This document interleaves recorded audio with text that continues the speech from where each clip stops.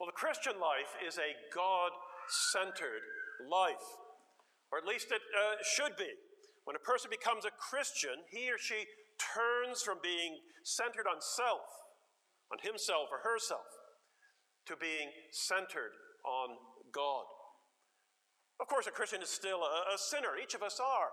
And while being saved by grace, there will always be a struggle to keep our lives centered on God. The world, the flesh, and the devil all conspire together to turn us from God to self, to turn us away from the God who has saved us, back to ourselves so we look inward, and to trust ourselves and make ourselves our little gods. But a Christian will struggle to defeat this conspiracy. It's not just something they let happen, though. They will struggle to defeat this conspiracy of the world, the flesh, and the devil, and do so to recenter their lives and they're on God. Now, in this struggle, the Psalms are a great help to us. The Psalms express in the form of poetry the full range of a believer's experience in this world. And what's striking about the Psalms is their God-centeredness. Whether you start at Psalm 1 and work right to Psalm 150 at the end, all the Psalms are centered one way or another on God. And this is characteristic of Psalm 84 that we've read. Without doubt, this is one of the most beautiful of the Psalms. It's a pilgrimage psalm, probably written for the Israelites to sing as they made their way from their homes or their villages and their towns up to the temple in Jerusalem for one of the great festivals. The temple was of great importance to the Israelites. For the temple was the place where God was to be worshipped and where his glory was revealed to his people. And therefore, to go to the temple was to go to meet with the living God. That was its purpose, for the people of God to come and to meet with him. Now, how can this psalm help us to center our lives on God? After all, we are not Israelites, and there's no longer a temple in Jerusalem or anywhere else in this world. There's no place where you can go, a building that you can go to, as you could have once gone to the temple in Jerusalem, saying, this is the place where God meets with his people. However, in the New Testament, we're told that Jesus is the temple. Jesus said himself, destroy this temple, the physical temple in Jerusalem, and in 3 days I will rebuild it. And John goes on, inspired by the Spirit, to say that Jesus was speaking of his own body. His body was and is the temple of God. And it is because he is the Word made flesh, the eternal Word who became man. As John says, John chapter 1, verse 14, the Word became flesh and has dwelt among us, tabernacled among us. And we have seen his glory, the glory of the one and only who has come from the Father, full of grace and truth. That's why the Apostle Paul can write in Colossians 2, verse 9, that in Jesus, the fullness of deity dwelt bodily. In the human body of Jesus, the fullness of deity dwelt bodily as the temple of God. But we're told in the Bible, not only is Jesus a temple, but also that all those who are united to Jesus by faith are also the temple in which God dwells by the Holy Spirit. That is the church. The church is the temple. That's why Paul writes in 1 Corinthians chapter 3, verse 16, these words. And often these are read as if it applies to us individually. But Paul's writing to the church, and this is what he says. Do you not know that you are God's temple? You, the church, are God's temple. And that God's Spirit dwells in you? These Christians in Corinth, or Christians anywhere who are gathering, whether in a small handful of people meeting in secret in an apartment in Saudi Arabia, or a great, massive congregation of thousands somewhere, or here at the ERC today, you are the temple and dwelt by the Holy Spirit. Or Paul, again, writing to the Ephesians in Ephesians chapter 2, verse 21, says this, that in Christ the whole structure is being joined together and grows into a holy temple in the Lord. In him you also are being built together into a dwelling place for God by his Spirit. That's what every church is, the dwelling place of God by his Spirit. Built with, as Peter puts it, living stones connected to Jesus, the cornerstone. So just as a believer under the Old Covenant went to the temple to meet with God, so a believer under the New Covenant that we're living under now as Christians trusts in the Lord Jesus Christ and goes to the church, the temple of God, to meet with God. Which means that in every local assembly of Christians, God is present. Jesus said, where two or three are gathered together in my name, there I am in the midst of them. I am present in that company, that assembly. There's the temple of God. Of course, we can meet with God alone, as we do, I trust, in our devotional time and in our family devotions, and informally as we meet with other Christians and read the Bible and pray and share about spiritual things. But it is in the church, in meetings like this, particularly on the Lord's Day, that we meet with God in this special way as his temple. And as we do, we are helped to center our lives on the living God. Just as an Old Covenant believer went to the temple to center their lives on God and thought about that temple and longed for that temple, so as we meet together, we center our lives on God. But as a temple of the local church, or the temple that is the local church, it's really only temporary. It's only temporary.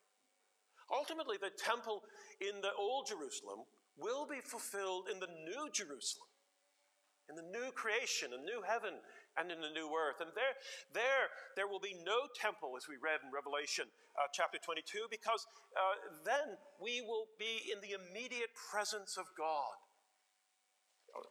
Not Revelation 22, Revelation 21, verse 22. John says, and I saw no temple in the city, the New Jerusalem, for its temple is the Lord God Almighty and the Lamb. God himself, the triune God, will dwell among his redeemed people as the old covenant temple in Jerusalem foreshadowed.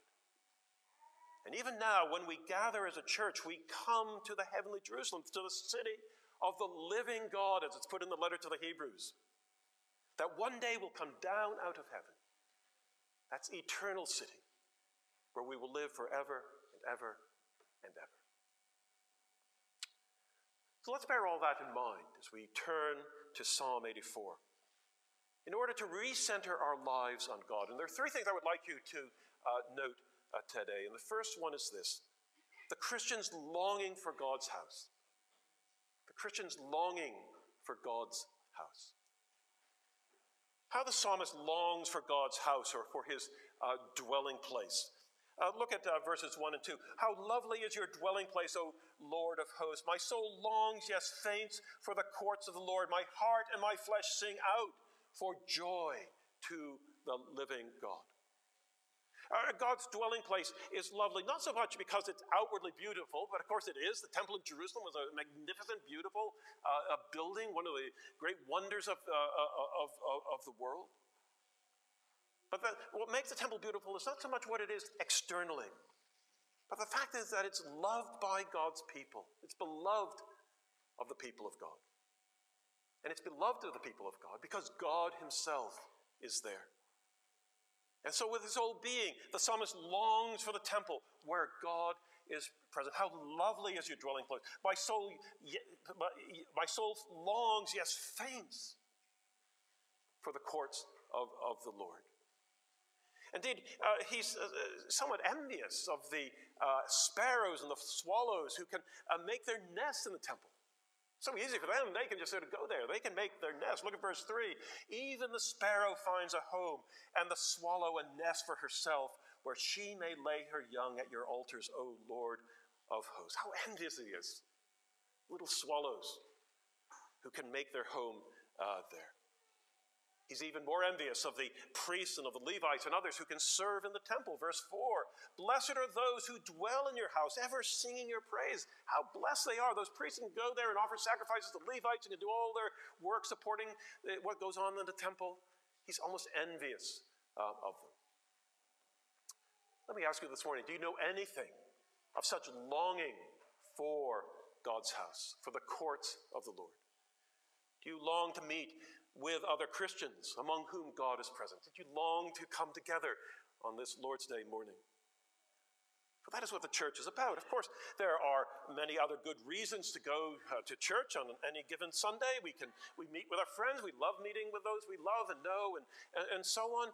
We can use our gifts. We can hear the Bible being taught and preached and so on. But what we should long for is to meet with the living God, with the people of God. There are many means by which this happens. But we must be careful not to confuse the means with the end. God gives us means of grace, but in the end, the means of grace are means to the reality of meeting with God himself, knowing God, communing with God. And the end of our meeting with other Christians is to meet with God himself. We can do that alone, yes.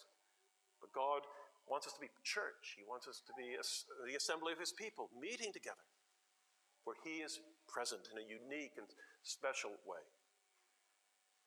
And the object of our meeting then is not only to know more about God. Yes, we want to know more about God. We want to hear from his word. We want to understand the great truths that are revealed in Scripture, and all that God reveals about himself and his word and his great salvation. But we want to know more, not just about God, we want to know God himself.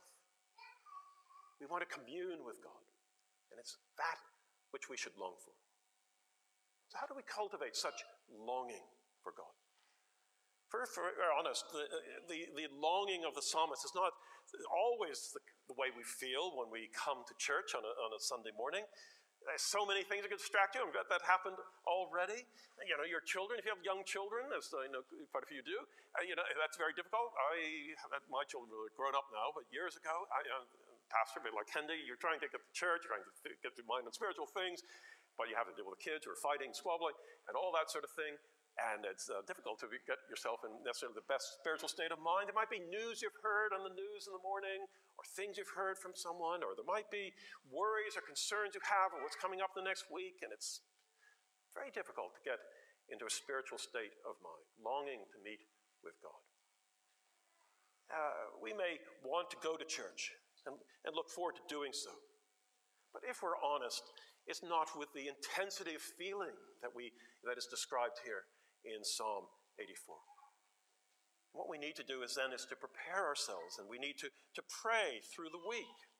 Just before you go out the door on Sunday morning, but through the week and on Saturday evenings, after the kids go to bed, and after you can sort of relax a bit. You don't have to watch TV, you don't have to be on the computer or device or whatever, but at least spend some time preparing for services. Ask God for the right attitude with which to come. Meditate on God's character and his grace revealed in the gospel. And in particular, reflect on the person and work of the Lord Jesus Christ, the true temple, and all that God has given us in him. And confess your sins in the light of that and repent of those sins. And let the Holy Spirit whet your appetite for the spiritual feast that he has prepared in the temple. And come to church with that expectancy. Now, you might think this is somewhat unrealistic. The reality may be that the church doesn't quite come up to expectations. The service isn't quite what you thought it would be. The sermon wasn't, the best one you've ever heard, or whatever it might be. And there might be people who annoy you or sitting too near you or something like that. Well, sadly, that is often the case. Churches are just, made up of sinners like you and me. We're not in heaven yet.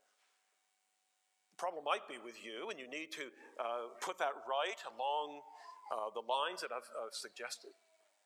If your heart's not in the right place, and there's sin that needs to be dealt with, or a relationship that needs to be put right. But equally, the problem might be with the church, and I've been the pastor of a church. My church wasn't perfect, and I knew more of the imperfections than anyone else. But no church is perfect. And yes, preaching might always be the best you could have got. Sometimes I had done sermons that didn't quite go the way I thought, and sometimes the service didn't quite work out the way it was, and things went wrong. The heating didn't work. Once fire alarm goes off, and I had that once in the middle of a sermon, and so on. And these things can happen. And you go to church, it's maybe not quite to your taste in different ways. It might not necessarily this church, but other churches. You go and, oh, wow, the songs they sing, the hymns they sing, and so on. Well, if that's the case, make sure that it isn't merely a matter of style and not the substance. But if it is a matter of substance, then pray about it and take constructive steps to try to change things. But always remember that what makes God's house lovely is not so much that what it is outwardly. It's not the externals, but the reality, the substance, which is God himself. That however imperfect the church is, God is present. He has said he's present in that assembly of God's people. And God is there. It's a temple of the Holy Spirit. And we must have the right attitude of the church, therefore. And our prayer must be that the living God would be present in the assemblies of his people, in the assemblies of this church, so that we long to be with his people. We long for the courts of the Lord. Which brings us to the second thing we want to see, and that is the Christian's journey to God's house, the Christian's journey to God's house. God's house, or the temple, is not only the meeting of his people in local assemblies, in the local church. God's house or temple is also the New Jerusalem, where he will dwell forever among his redeemed people. And it is to that house, that ultimate temple, that we journey as believers in this world. Indeed, every Lord's Day service is just simply a staging post along the way, isn't it? It's a long journey. And when we meet together, it's another time we come together to find strength to keep going on the journey until the next Lord's Day and the next one, and until the Lord takes us home to glory. But we're on that journey to the eternal city. And that's why the Christian life has often been pictured as a long journey or a pilgrimage. Perhaps the most famous portrayal of that journey is John Bunyan's Pilgrim's Progress, which I'm sure many of you have read. And it's a story of how Christian makes his way to the celestial city. That's what the Christian life is. Each one of us, like Christian, making our way to that celestial city. And there are lots of struggles and difficulties and challenges and so on the way, as you can read. But that's what the Christian life is. That's what John Bunyan is trying to tell in that most memorable, vivid way. And he knew it in his own experience. I'm just starting to write a book, actually, on the great persecution of the Puritans from 1662, when they were expelled from the Church of England, until 1689, when there was toleration and people could worship freely according to their conscience. And there was fierce persecution. Bunyan wrote that book out of his experience, himself in prison, but many of his own congregation in prison, many other Christians around the country, Puritan Christians in prison, their property sequestered, fined phenomenal amounts of money for simply meeting together as God's people or preaching the word. But that's the Pilgrim's Progress, through the hardships and dangers and toils of life to the celestial city. Now, a Christian may or may not move very far physically in this life. You may be born in Hackney and never left Hackney, still going to church in Hackney, so you haven't you've gone very, very far physically. But spiritually, you are on a long journey to the heavenly city of God. Hebrews brings us out. Hebrews chapter 11. Hebrews 11, verse 13. The writer at this point sums up where he's got so far, particularly focusing on Abraham. And he says, "These all died in faith, not having received the things promised, but having seen them and greeted them from afar, and having acknowledged that they were strangers and exiles on earth." For people who speak make it clear that they are seeking a homeland. If they had been thinking of that land from which they had gone out, they would have had opportunity to return. But as it is, they desire a better country. That is a heavenly one. And therefore God is not ashamed to be called their God, for he has prepared a city, an eternal city, for them. And this spiritual journey is described here in Psalm 84, verses 5 to 7. "Blessed are those whose strength is in you, and whose heart are the highways of Zion. As they go through the valley of Baca, they make it a place of springs. The early rain also covers it with pools. They go from strength to strength. Each one appears before God in Zion." For the godly Israelite, the physical journey to Jerusalem was also a spiritual journey. They have set their hearts on pilgrimage, or literally, or as it puts in the ESV, on the highways of Zion. We're in their hearts, the highways of Zion, verse 5. From within, they were traveling to meet with God in his temple. And so it is with us on our journey to the heavenly Jerusalem. What matters is that our hearts are set in pilgrimage, that in our hearts are the highways of Zion. That's what really matters. Of course, outwardly, we can look as if we are on this journey, but inwardly we're not. There are people who can look outwardly to belong to the people of God who are not genuinely in the people of God because they're not born again of God's Spirit. They haven't trusted in the Lord Jesus Christ, and for whatever reason, they're with other believers outwardly, but inwardly their hearts are far away. But the longing described in verses 1 to 4 is an inward disposition, an inward journey. It's someone who has a changed heart. So let me ask you, is that true of you this morning? Do you have the highways to Zion in your heart? Is your heart set on pilgrimage? In your heart, do you want to be going to that heavenly city? Do you want at the end of your journey through this world to meet with God? That's the big question, isn't it? That's the big question. And that's the one each of us has to answer. And I trust we can answer it in the affirmative with a yes. I am on that journey. I do have the highways to Zion. Maybe not always with the intensity that I should have, but I do have it there. I want to reach that city. I want to be in that pilgrimage, not only outwardly, but inwardly. And we should say yes, and I trust most of us can, but there will be some among us who haven't yet. Yes, we might outwardly say yes, but we know in our hearts we haven't trusted in Christ. We know that we're far away. Some might just be exploring all this and wondering if I should get on this journey in the first place, and just here, and you're just wondering, is this something I want to get on? Well, you need to, and how do you do that? It's through faith in Jesus Christ. It's turning from your sins, repenting of your sins, and trusting in the Lord Jesus Christ alone for salvation. And when you do that, you're given the Holy Spirit. Your sins are forgiven, and you receive the Holy Spirit, and you have from within that desire, that longing for Zion. You have the highways to Zion in your heart. Do you have that? Is that a reality for you? Is that the truth? Now, for us to make this journey, we need God's strength. We can't do it in our own strength. In ourselves, such a journey is impossible. But God gives strength to those who have set their hearts on pilgrimage, or who have, in whose hearts are the highways to Zion.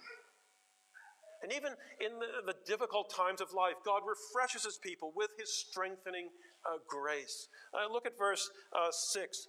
As they go through the valley of Baca, they make it a place of springs, and the early rain also covers it with pools. The valley of Baca can be the valley translated as the valley of weeping, or the valley of balsam trees. Either way, it is a desolate place through which the pilgrims travel. Not lush farmland with vineyards and lovely things all around it, but a really barren place. Perhaps you've been in a place like that. Not far long before the lockdown, my wife and I went on a tour to Uzbekistan and Turkmenistan, which is on the Silk Road that leads to China. It's just north of Iran and Afghanistan. And it's an amazing place, really. But we went to this place, Turkmenistan, and at our age, had to do 2 nights of camping, wild camping. It was not something I'd rather stay in a hotel. Anyhow, wild camping.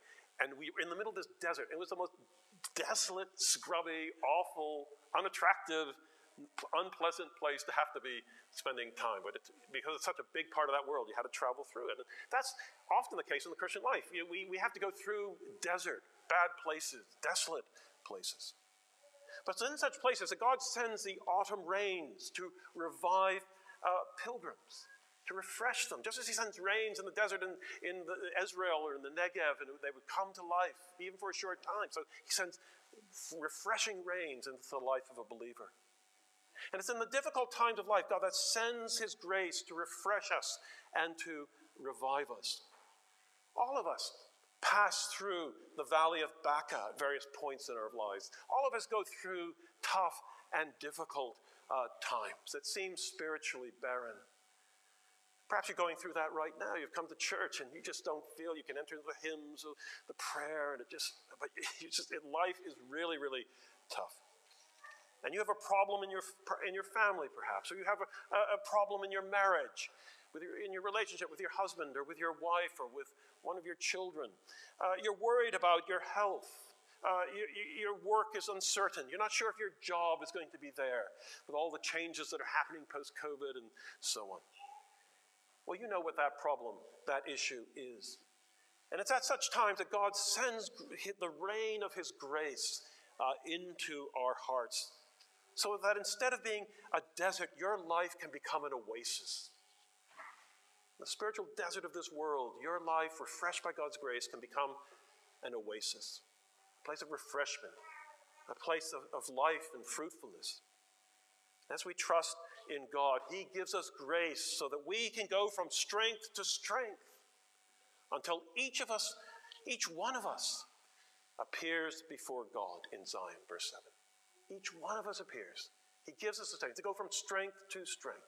We may not feel that strength. We're weak. We feel weak. But the fact that we keep on going, and get to that next day and keep pressing on in spite of everything, is because of the grace that God gives us to move on. And notice how particular God's strengthening grace is. There is grace for each and every Christian for the journey. That's always the case with the gospel. The gospel is just not for salvation for the whole world. Of course it is that. But it's salvation for each believer in particular. Martin Luther said that the greatness of the gospel is in its pronouns. It's for you. It's for you, he says. It's for each one of us. Not for people in general, or even the church in general, but for each one of us. And verse 7 tells us that to go from strength to strength, each one appears before God in Zion. The Lord knows each one of our circumstances and gives each one of us the grace we need in those circumstances, whatever they are. And at the end of the journey, not one of God's children will have failed to make it. We might straggle behind, but we'll make it in the end. We'll get there in the end because God gives each one of us who is his the grace to persevere. And so with the psalmist, we can pray for grace to complete the journey. Verse 8, O Lord God of hosts, hear my prayer. Give ear, O God of Jacob. Behold our shield, O God. Look on the face of your anointed. We pray for grace. And where do we get that grace? It's through the Lord's anointed. So the psalmist that would have been the king. But the kings of Judah and Israel foreshadowed that one anointed, the Messiah who would come, the Lord Jesus Christ. He is the anointed at the right hand of the Father. We pray that through him grace would come to us by the Holy Spirit to give us the strength to go on in the pilgrimage until we reach Zion. Whatever our circumstances are, he gives to us through the Lord Jesus Christ, each one of us, the grace that we need. Which brings me to the third thing we want to see, and that is the Christians dwelling in God's house. The Christians dwelling in God's house. We've seen the Christians longing for God's house and the Christian journey to God's house. But thirdly, the Christians dwelling in God's house.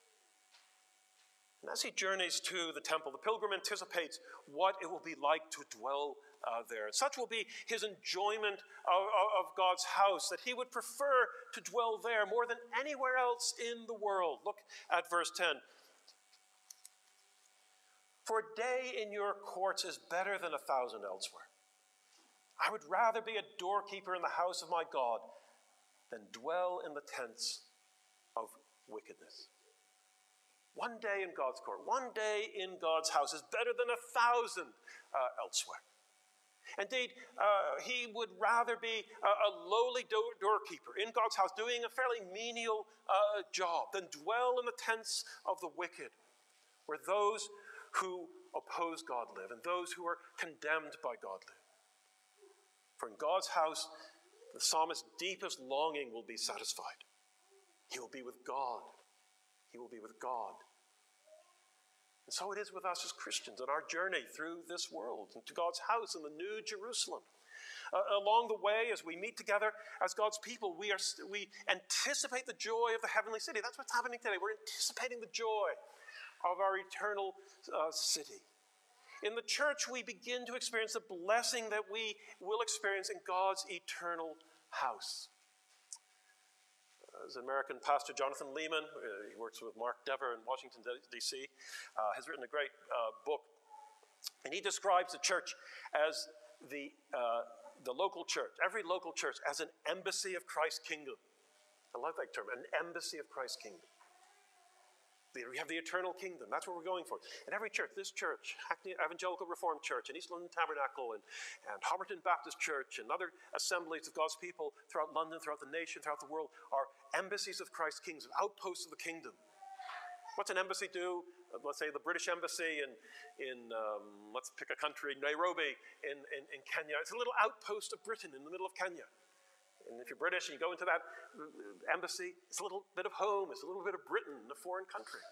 And that's what every local church is, a little bit of heaven in this world, a little bit of the kingdom of the Lord Jesus Christ. Not perfect. No church is, as I've said, but it's an outpost of the kingdom where people love each other, the values of the kingdom, the salvation of the kingdom, everything is being made known in that local assembly of God's people. And that's when we come together, we have a sense of that. And when we do come together, we wouldn't, and are God's people, we wouldn't exchange our position as Christians and members of the Church of the Lord Jesus Christ for anything that this world can offer. Other people have the riches, the fame, the celebrity, the power, or this, that, and the next thing the world offer. But what is it? It's empty. It's all empty. But John Newton captured the sentiment perfectly in his great hymn, Savior, since of Zion city, I through grace a member am. Let the world deride and pity. I will glory in your name. Fading is the world's best pleasures, all its boasted pomp and show, solid joys and lasting treasures, none but Zion's children know. What a privilege it is. What a privilege it is to belong to God's people, to dwell in the house of God, to be with the people of God.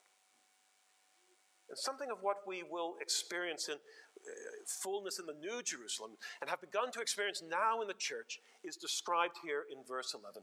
For the Lord God is a sun and a shield. The Lord bestows favor and honor. No good thing does he withhold from those who walk uprightly.